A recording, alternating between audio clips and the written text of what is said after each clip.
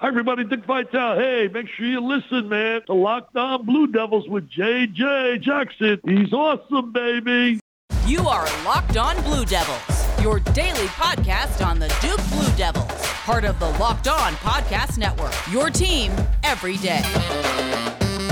Isaac Shade from Locked On Tar Heels here. It is good to be with you. What's up? We got J.J. Jackson from Locked On Duke. Isaac, I'm so excited to chat with you again. Here we are, the Final Four tomorrow, Duke and North Carolina. I'm thinking about our journeys with the Locked On Podcast Network together. And just prior to the first meeting, sort of a welcome to the family for you as we set that up. And so I'm so thrilled to get to do this again with you. Dude, right on, absolutely. And I remember that was an absolute throttling. The Blue Devils just ran the Tar Heels out of their own gym that day. And I was like, man, I don't know if this is going to happen. But then, as we know, Carolina came back and won the second game at Cameron, unfortunately for the Blue Devils, ruining Coach K's first retirement party there. And the Tar Heels are wanting to ruin another retirement party. The Blue Devils are wanting to send Coach K out on a high note. So it's going to be fun to get to talk about it. Well, I'm well aware of the hashtags that you've been starting on Locked On Tar Heels, Isaac. I am an avid listener to know what the opposition is talking about. And I also like to think that going into the initial retirement party, if I'm I try to find I'm superstitious in a lot of this as a fan of sports, which I think a lot of people can relate to.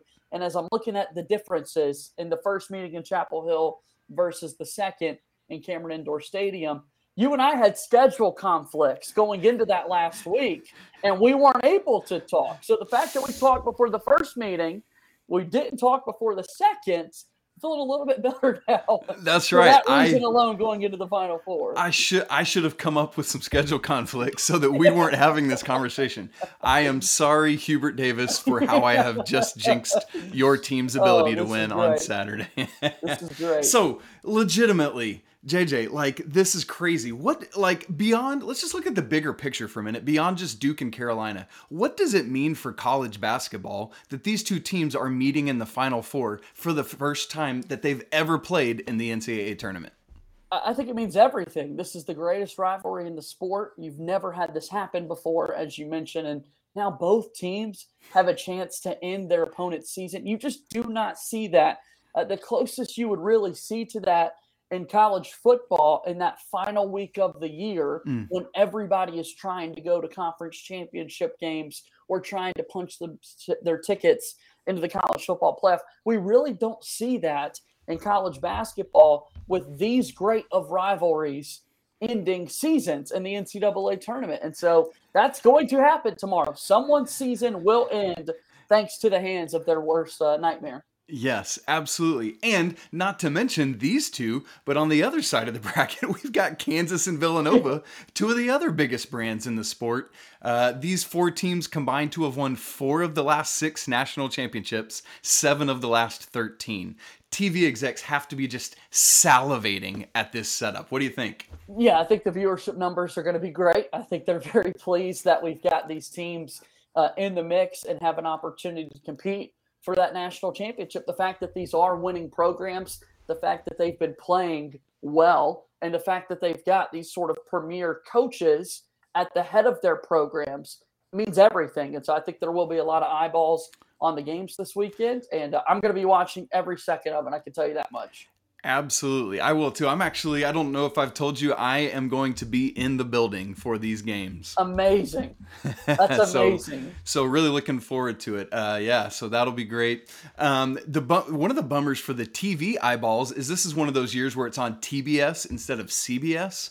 And obviously, across the country, there's much less viewership of TBS than CBS. I can't imagine if this was on CBS, just how big that number would be. Yeah, hindsight's always 20/20, so that's obviously a missed call on the execs that be to put this on TBS as opposed to your basic channels there with CBS. My goodness. So, JJ, it feels to me like over the past couple years, maybe college basketball has lost a step or two on the national scene. What do you think this Final Four with these Blue Bloods can maybe do to help restart some of that national love for what I think is the best sport in our country? a lot of people don't want to hear this, but it really does go back to the big brands. When your big brands in a sport are playing well, you're going to have more eyes on the action that's taking place because you've got the larger fan bases that are wanting supporting them. And equally to that degree, you've got teams that want to see those schools go down. So the fact that we've got 4 incredible brands that are going to be competing in the Final Four, establishing their programs for years to come in a lot of instances. And by the way, a lot of these teams are going to have players going to play at the next level at the NBA and reloading in the recruiting class and that sort of thing. I think it sets up, and I do think that we'll sort of see a shift again in the viewership of college basketball if we can continuously see events like this. That's right, absolutely. And I think NIL coming in is going to play a huge factor in keeping more of our stars in college before making the leap. Like, I legitimately wouldn't be surprised if Drew Timme stayed at Gonzaga for another year. He's not going to get drafted with a guaranteed contract. He's going to make more money at Gonzaga than he would as a professional next year. I think that's good for the sport as well. Yeah, no, I think the idea of having these big players coming back for another year elevates college basketball as a whole. Obviously, we talk about the kind of decline, and it does go hand in hand with the one and done era that we've seen in basketball. And so the fact that you now have the name, image, likeness in place so that athletes can earn a little bit of money in addition to maintaining their collegiate eligibility, it's going to want to keep them around campus much longer. We've already seen that as this is sort of the end of the first academic year of NIL. We've already seen that in football, right? And football carries the conversation always in America. That's how this works. And so the idea that we're seeing these college football stars stick around and want to live out college careers longer, I do think we'll see that on the basketball front as well. And Drew Timme is the perfect example of that. Yeah, absolutely. Now, we're talking about all these huge brands, and it's funny how the NCAA tournament always seems to play out that way. We have all these great upsets, but then the Final Four filters down to the biggest names in the sport typically. But we did have what, by the numbers, is the greatest Cinderella run in the history of the modern NCAA tournament, dating back to 1985 when things expanded to 64 teams. And that is the St. Peter's Peacocks. How about that special run, JJ? Yeah, I'm excited to share my thoughts and then hear yours as well. That's the beauty of these Locked On crossovers. My Duke audience gets to hear a little bit of your perspective and vice versa and that sort of thing. So from the outside looking in, initially when you see that matchup with Kentucky, on the edge of my seat the entire time, is this actually going to happen? Oh my goodness, it happened. St. Peter's pulls off this incredible upset. The numbers that you start to hear about coaches' salaries in the mix compared to the spending and the budget of Kentucky basketball. Only a handful of coaches are even full-time salaried positions at St. Peter's outside of their head coach, Shaheen Holloway. The school sizes compared to how big the University of Kentucky is. I mean, it was the greatest upset in every metric you sort of look at in the sport. And then they kept winning. Then they took down another school from the state of Kentucky and Murray State that a lot of people really enjoyed watching. Murray State won 21 straight games at one point this season, which is really difficult to do, and found a way to once again beat a Purdue team that has some bigs on the inside. They've got Jaden Ivey, the talented guard, on the outside. And then from the Duke perspective, you're really sitting there thinking, because Duke having won in the Sweet 16 the day before, and North Carolina being the Friday-Sunday regional final weekend schedule, it's like, oh my gosh, North Carolina, if they knock off UCLA, they have a chance of playing St. Peter's for a chance to go to the Final Four and match up with Duke. I mean, I couldn't believe it that it all came together. Was so excited that the upset of Kentucky took place. Continued to be excited that St. Peter's was winning, but then all of a sudden you're like, wow, we've got a 15 seed competing for a chance to go to the Final Four.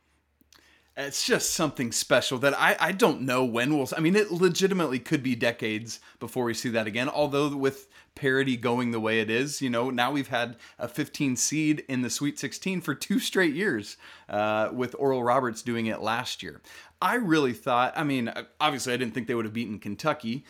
Murray State was a little bit less of a shock to me, but I just thought the Purdue game would be a joke because Purdue, with all that size inside that you talked about with Travion Williams, with Zach Edey, and St. Peter's is a rather undersized team, and I just thought it was going to be like David and Goliath, literally, you know, and as you mentioned with Ivey just running the show, I've begun to see him move into that top tier of NBA draft boards, along with Paolo Banchero, along with Chet Holmgren, and along with Jabari Smith from Auburn. I've begun to hear his name there, and so you combine all of that, and it's like, well, yeah, Purdue's going to take care of it. It'll be Carolina and Purdue, or UCLA and Purdue, but that was just not meant to be. Crazy, crazy, crazy. Now we move on, and we've got Carolina and Duke in the Final Four. We're going to talk all about that, dive into the game in just a second. But first, JJ is going to tell you about Built Bar.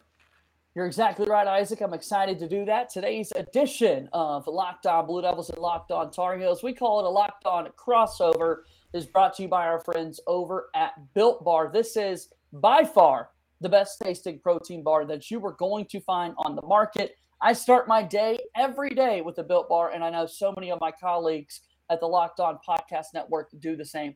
All of these Built Bars are covered in 100% real chocolate. I promise you, 100% real chocolate. Low calorie, high in protein. You can replace your candy bars with these, as they're so much better. A typical candy bar can be anywhere from 200 to 300 calories. Go to Built.com and scroll down to the macros chart. You'll be blown away by what you see. High in protein, low in calorie, high fiber, low carbs. What you can do, go to Built.com, use promo code LOCKED15, LOCKED15 is that promo code, and get 15% off your order. Again, Built.com, promo code LOCKED15 for 15% off.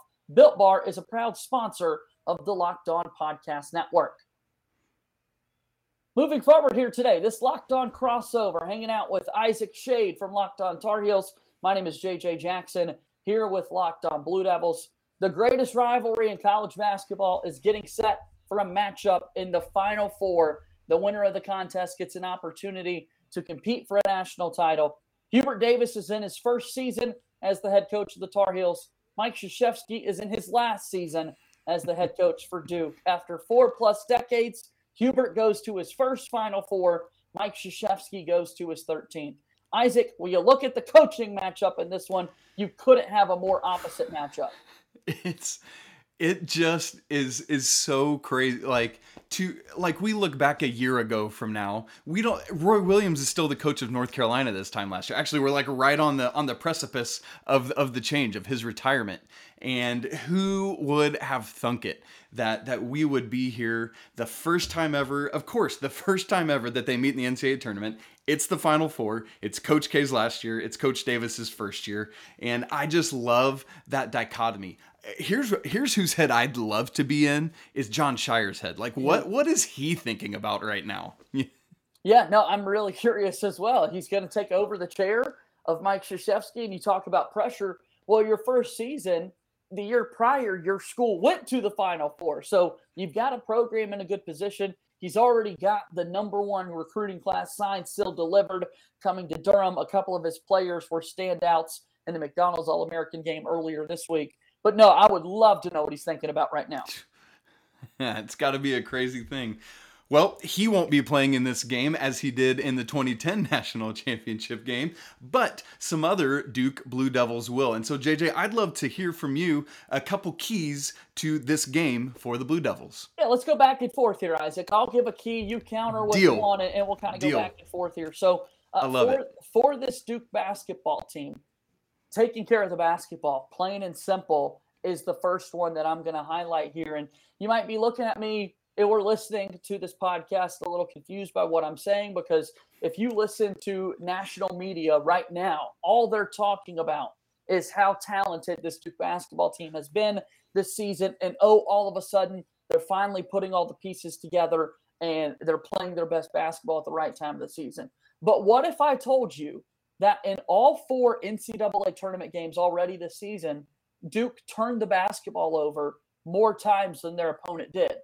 Because they did, and they still found a way to win the basketball game. But in a game like this, against an opponent like North Carolina with a team that absolutely loves to run in transition when you're talking about Caleb Love and RJ Davis.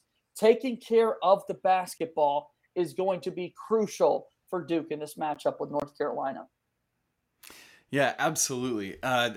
And Carolina, for their part, has been holding on to the ball really well. In the second round game against Baylor, that Baylor pressure defenses, they had that crazy comeback, forced Carolina into 21 turnovers for that game. But then in the Sweet 16 and Elite 8, Carolina had just 8 turnovers in each of those games. And so that storyline will be a very interesting one for us to watch on tomorrow, on Saturday.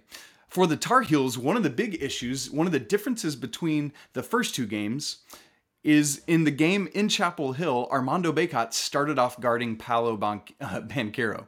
That is not a good recipe for success for the Tar Heels. Very quickly was saddled with 2 fouls, found himself on the bench, and the Blue Devils were off and running. In the second matchup, Coach Davis switched things up, allowed Bacot to stay on Mark Williams, and that put Brady Manek on Banchero. Now, Manek is not a great defender by any means. However, he is more fleet-footed than Armando Bacot is, and that allowed Leaky Black, Carolina's best defender, who can guard 1 through 4 essentially, to be on A.J. Griffin. Now, he would switch to Banchero as well when Bacot would go to the bench and the Tar Heels would play small with Manek at the 5. So one of the keys I'm looking for is how do the Tar Heels decide to match up in this game? Because another key to that was in the first game, we had Trevor Keels not quite back from injury fully yet, and so there was a lot more of Mr. Roach in the game, and that allowed him as a shorter guard for RJ Davis to be on him fully. And so that's going to be an interesting dynamic as well, is how does Carolina match up? I'm going to imagine they go with that same thing that they did in the game at Duke, is that Bacot will be on Mark Williams, Leaky Black will be on A.J. Griffin. You'll see Brady Manek on Banchero, and we'll just have to then see how does that play out? Where do the advantages come from on each end of the court? Yeah, the Jeremy Roach that we saw in the first meeting and really in the second meeting is not the same Jeremy Roach that we've seen in this NCAA tournament. And so getting to see him have another opportunity to play against North Carolina, the same could be said for RJ Davis with how much he's improved this season as a sophomore. If I'm buying stock in juniors going into the 2022 and 2023 season, I want those guys right at the top for how much they're going to run their respective programs. All right, so let's keep going. Another key for this Duke basketball team is going to be the glass. This Duke basketball team needs to pride itself on rebounding the basketball. I've talked about this throughout the week on Locked On Blue Devils. If you have watched at least 2 games, I'll give you 2 games, at least 2 Duke North Carolina games over the last decade, 2 decades, whatever you want to call it, what is just known is that regardless of the talent of a North Carolina team, they are going to rebound the basketball. North Carolina can have seasons where they are bound for the NIT.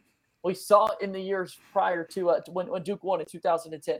And North Carolina is still one of the best rebounding teams in all of the country.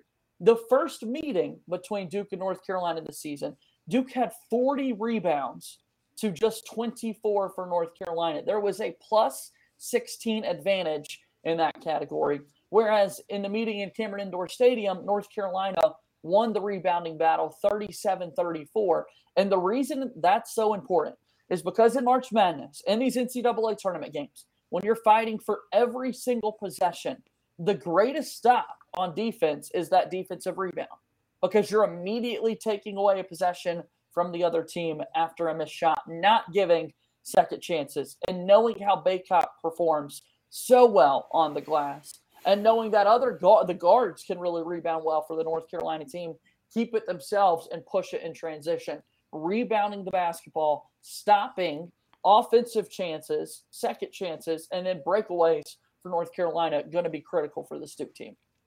Absolutely, JJ, and you're spot on. That first game in Chapel Hill was one of just 3 times all season the Tar Heels have been out rebounded, and that was a big factor in Duke being able to not just win that game, but win it handily. And so Carolina is absolutely looking to do that. Armando Bacot now is the single season North Carolina rebounding leader in the entire history of the Carolina program. He has more rebounds this season than any other Tar Heel ever. We're talking Tyler Hansborough, Sam Perkins, Bryce Johnson, everybody. Armando Bacot is at the top of that heap. So absolutely, if Duke can keep the Tar Heels off the glass, get that offensive or that defensive rebound, one shot for the Tar Heels, that would be huge for Duke as they try to win this game. I'm not at all surprised to hear that about Bacot. He's been so good this season. And and North Carolina's had so many great players coming through that program. So to be at the top of that, kudos. Yes, absolutely. My second key for this game is going to be watching Caleb Love. Caleb Love is just, as he goes, the Tar Heels seem to go or not. For example, in his 2-year career in Carolina so far, they are undefeated when he scores 20 or more points. His freshman year, he had 2 really big games against the Blue Devils, both at home and in Cameron. This year, though, was a little up and down in the games versus the Blue Devils. One of the things that Caleb Love tends to do is take too much on his shoulders and think he has to bear too much of the weight.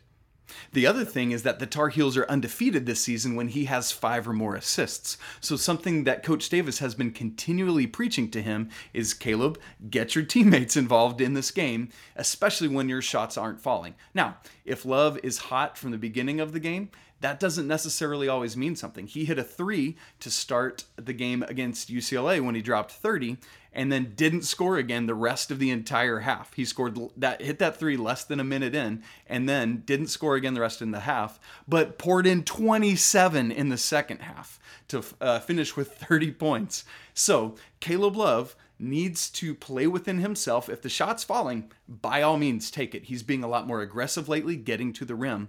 But if it's not falling, he's got an offensive juggernaut around him in everyone other than Leaky Black, who is similarly to him more, who is more of a distributor, who's doing the small things, playing defense. But in Brady Manick, in RJ Davis, and Armando Bacot, if your shots aren't falling, Caleb Love, get those dudes the ball.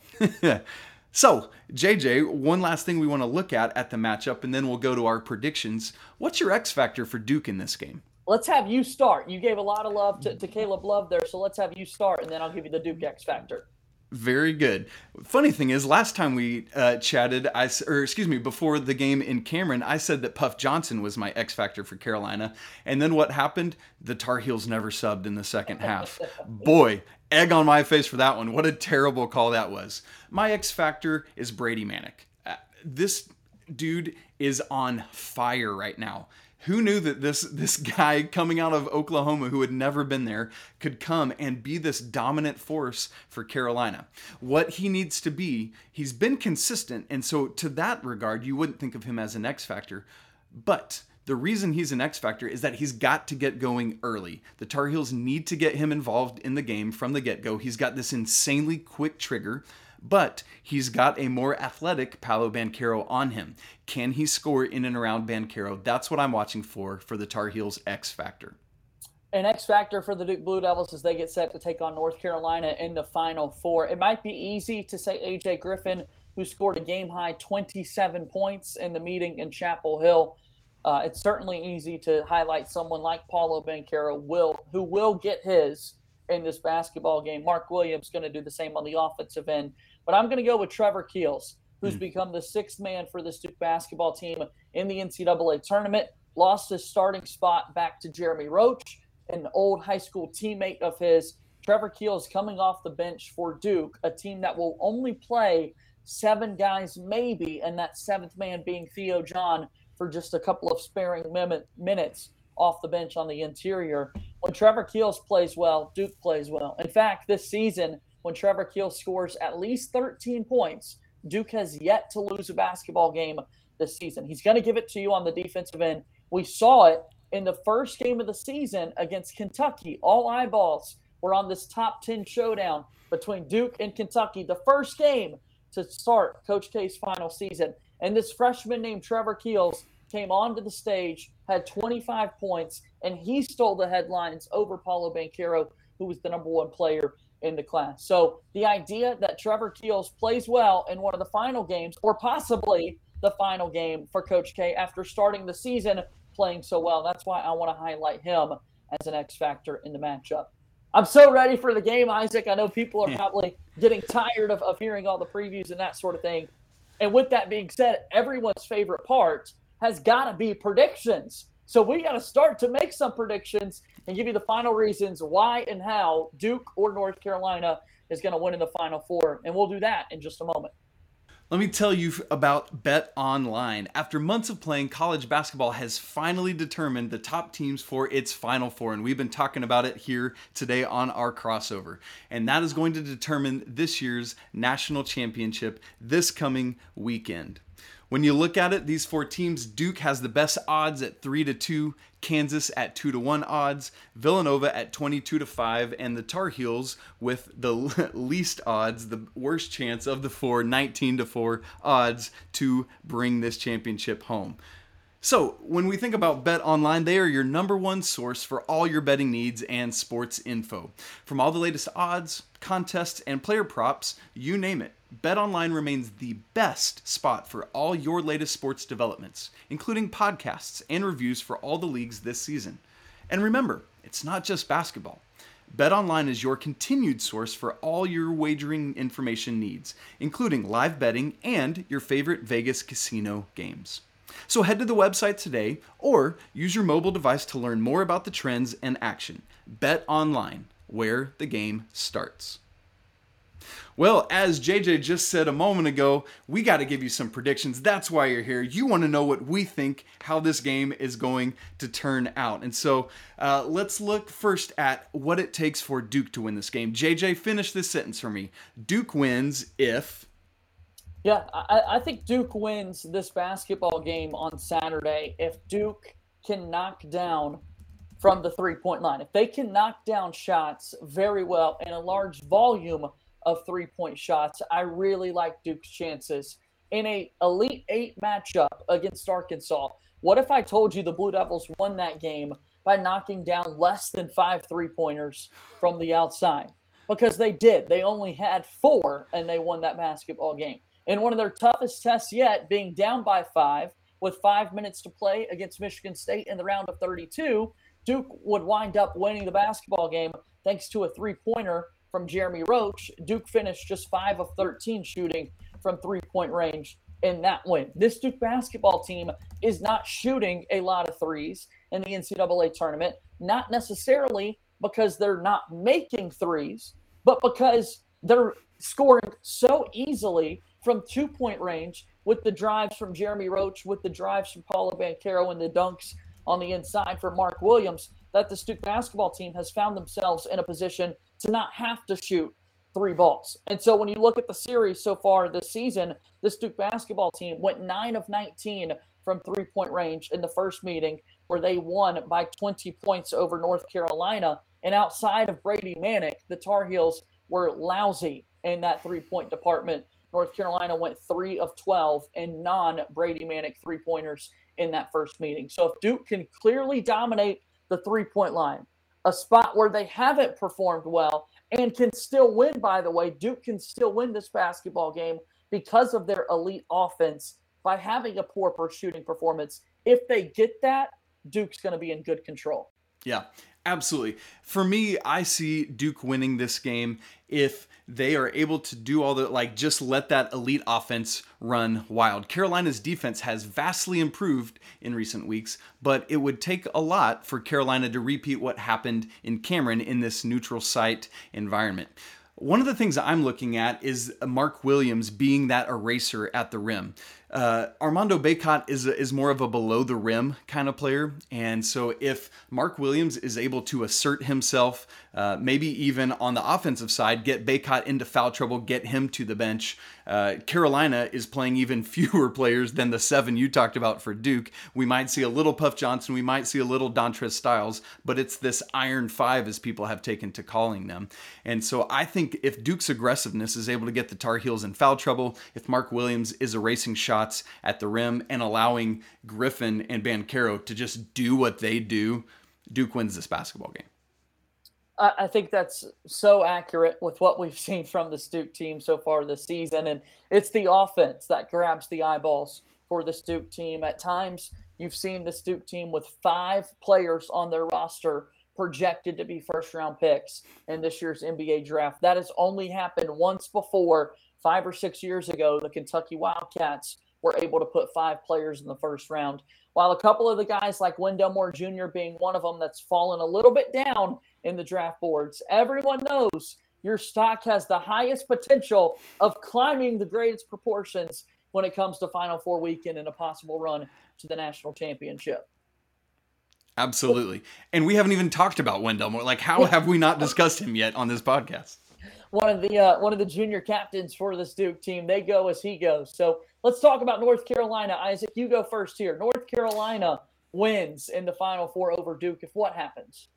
Well, when we look back, JJ, Carolina lost to Pittsburgh at home several weeks ago. Yikes, ouch, quad 4 loss. Since that moment, though, they are 10-1 with their lone loss being the same team that Duke lost to in the ACC tournament, was that desperate Virginia Tech team. Other than that, Carolina has won every other game they've played since then. If you go to Bart Torvik, where you can look at how a team is performing over a certain period of time, since that Pittsburgh game, Carolina is performing as the 5th best defense in the nation, according to Bart Torvik, the best of these 4 teams. Meanwhile, the Blue Devils defense in that same stretch is 171st in the nation. Carolina, to me, wins this game if they're able to exploit Duke on Duke's defensive end of the court, as they did at Cameron. Carolina has been using a lot of pick and roll now in this Hubert Davis offense, kind of a switch from how they would play offensively under Roy Williams. And so Carolina's probably going to be looking to get Mark Williams into a lot of pick and roll action and use that either to get the guards an open look or a mismatch, or to get Armando Bacot rolling to the rim, or a kick out to Manek on the wing. To me, Carolina wins if they're able to exploit that Duke defense. I agree. I think the Duke team has had problems defensively, and that's kind of where I was going to go with my key for North Carolina to win this basketball game. You mentioned the first or the second meeting, hashtag ruin a retirement party, and I really don't want the hashtag another retirement party ruined to be trending tomorrow night. But when you look at the defense, 94 points scored against Duke in Cameron Indoor Stadium. That's the most points Duke gave up all season long against a North Carolina team that they had defeated by 20 points earlier in the season. And as you mentioned, had kind of been humbled down the stretch of the season with the Pittsburgh game and a couple of other not as great performances from North Carolina. So if this Duke team does not play well defensively, North Carolina is going to be in a good spot. And I do think 3-point defense has been one of those issues for Duke. This Duke team in the round of 32 really, if you're looking at matchups, fared better against Michigan State than they would have against the 10 seed Davidson, considering how great of a 3-point shooting team Davidson was. How did Michigan State respond? Well, they went 11 of 22 from the 3-point line, 50%. They were 7 for 10, 70% shooting from 3 in the first half of that game. And we've seen the likes of Brady Manek, Caleb Love last year, RJ Davis certainly knocking down shots from the outside. So if Duke's defense can't figure out what to do, play man versus the zone, we've seen a couple of times here in the NCAA tournament. If there are defensive lapses, North Carolina's got to feel good. Absolutely. Absolutely. And that's where Carolina is really thriving this year. Brady Manek right now has the 6th most threes in a single season in Carolina history with 92, just behind some of the top shooting names that you've ever heard of. And Caleb Love is just right behind him. And so you're spot on with that. Carolina is raining from threes, just as their head coach would have been doing himself. Quickly, JJ, let's just give our predictions for both these Final Four matchups, most outstanding player and the national championship game. Let's start with the early game. Kansas-Villanova, the Jayhawks are favored by 4. Yeah, really excited to see this game play out. Unfortunately, we will not see Justin Moore take the floor for Villanova, which I know has been a talking point in college basketball so far this week, leading up to that matchup after suffering a torn Achilles. You hate to see that, especially at this part of the season. considering how well Villanova's been playing. While you have to have elite guard play in March and in this tournament to win it all, and Villanova has gotten that out of one of their very veteran leaders, Colin Gillespie, I think Kansas is too much for this team. I think the interior presence that they've got, an experienced point guard, and Remy Martin, who came over from Arizona State, and then Ochai Agbaji, he's got some good odds to possibly be the most outstanding player of this tournament, kind of disappeared in some bigger games for Kansas this season. I don't think he does in the Final Four. I think it's a rock chalk Jayhawk Saturday night.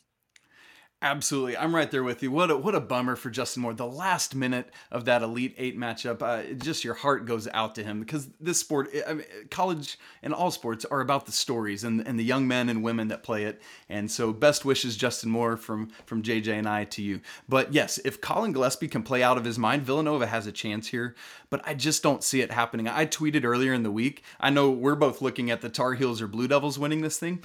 I wouldn't be surprised if we looked up on Monday night and the Jayhawks are standing up there during one shining moment and Remy Martin's the MOP. Like, that's a very real, crazy possibility that we wouldn't have thought of even a couple weeks ago, as he had been floundering for a lot of the year. But yes, I have the Jayhawks to win this game. I think Agbaji has a big game, as he did against Miami last weekend. Let's move forward then. The big one. Go ahead. The big one. It's Duke and North Carolina. When this game tips off, both teams will know who's waiting for them on Monday night when the national championship game is set to be played. So as we take a look at the Final Four game between Duke and North Carolina, college basketball's finest rivalry, Coach K going up against the Tar Heels for the 100th time since taking over as head coach of the Duke Blue Devils. A win, he finishes 51-49 against the folks 8 miles away in Chapel Hill. A loss, and Mike Krzyzewski walks away, his career being ended by North Carolina, and he finishes with an even 500 record, 50-50 against the Tar Heels. Isaac, I think this has storybook ending type feelings and a feel for Mike Krzyzewski, the way this basketball team has been playing as of late. I think the fact that 100 players were there watching the game in Cameron Indoor and Coach K's final game inside that venue added a level of pressure that these players surprisingly will not feel in the Final Four. And the fact that after that game was over, after we saw North Carolina put 94 points on the board against Duke in the regular season, and there are clips out there of the team sprinting down the stairwell back behind Cameron Indoor Stadium to go celebrate in their locker room, the team coming back out, the Duke Blue Devils, and having to watch their coach address the crowd afterwards. I think there's just way too much motivation. I think the talent is just way too much for this Duke basketball team. I do think Duke knocks off North Carolina and earns their spot in the national championship game. There you go. The Blue Devils are favored by 4 in this one, according to Bet Online, one of our great sponsors. As you would imagine, JJ, I've got to go the other way. I think the Tar Heels are bringing this out. Coach Hubert Davis moving on to the national championship in his first season. Unfortunately for Coach K, ending his marvelous career that he's had at the helm in Durham. For me, it's going to be something of a replication of what happened in Durham. A very close game that the Tar Heels pulled away down the stretch. I think this is going to be, I really hope this is just for my heart's sake, I hope not, but for the good of college basketball. Would just love to see a very tight game back and forth, tight in terms of the score while the players are playing loose. Just want to see amazing basketball players making great plays. And then here's my big, bold prediction. Brady Manek three-pointer at the buzzer for a North Carolina walk-off victory. Both teams play great. Tar Heels win on a Brady Manek three-pointer at the buzzer. Why not have that kind of ending? You know, you ask Isaac, and certainly I was asked going into the final meeting in Cameron Indoor Stadium and walking into that basketball game. I think everyone, both sides of the rivalry, all Tar Heel fans listening to us right now, all Blue Devil fans listening too, thought this is it. There's no way these teams will play again. And yet here we are in that instance. And so going into that final game, the biggest question, the most frequent question I think the Duke community was asked, if you know you're going to lose this game, would you rather be blown out or lose on a last-second shot to North Carolina. And I think for me, it would be the blowout fashion as having a little bit more time to comprehend and handle it than the pure sadness and heartbreak and emotion that's similar to what North Carolina experienced in the title game against Villanova. So, my friend, if your prediction comes true, just know, as happy as Brady Manick will be with his teammates celebrating a trip to the national championship game, I am going to have an absolutely devastated heart, much as the rest of the Duke community will, watching Coach K walk off that floor for the final time. Absolutely. And either way, one of these fan bases, one of these coaching staffs, one of these groups of players is going to walk off the court absolutely wrecked, while the other team is absolutely jubilant. Like, it's I cannot begin to comprehend what that environment is going to be like tomorrow night in the Caesars Superdome. Yes. Can't wait. It's going to be a lot of fun. So there you have it. We're looking at, we both have different predictions for who's going to win this game, as you would guess coming into it.